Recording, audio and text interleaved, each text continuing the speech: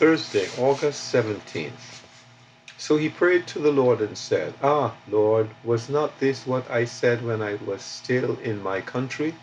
Therefore I fled previously to Tarshish, for I know that you are a gracious and merciful God, slow to anger and abundant in loving kindness, one who relents from doing harm. Jonah 4:2. Jonah's strange complaint. What a strange complaint Jonah has here, complaining that God is gracious, merciful, slow to anger, great in kindness, and forgiving. How could he complain about this, seeing that he himself had been disobedient to God's command? And if God were not these things, Jonah could have suffered severe consequences himself.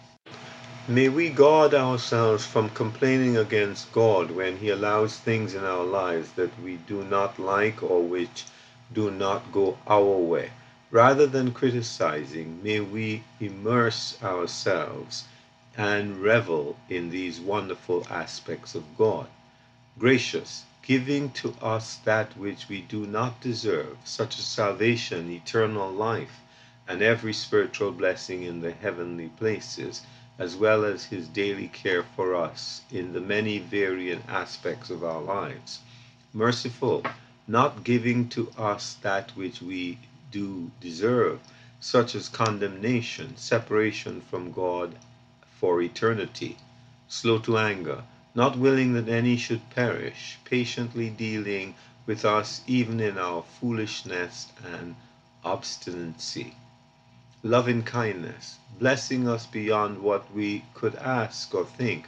Though we were enemies, he has brought us into the most intimate of relationships with himself, enjoying fellowship at his table. Forgiving, this was at such a great cost to himself. He could not just pass over our sin. Justice had to be applied, so he provided what was required. God gave his Son, the Lord Jesus gave his life, paying the price, thus he could forgive. How blessed we are that he deals with us in such a wonderful way, showing us what he really is. Therefore, knowing him in such a way, may we trust him fully in all things. Albert Block.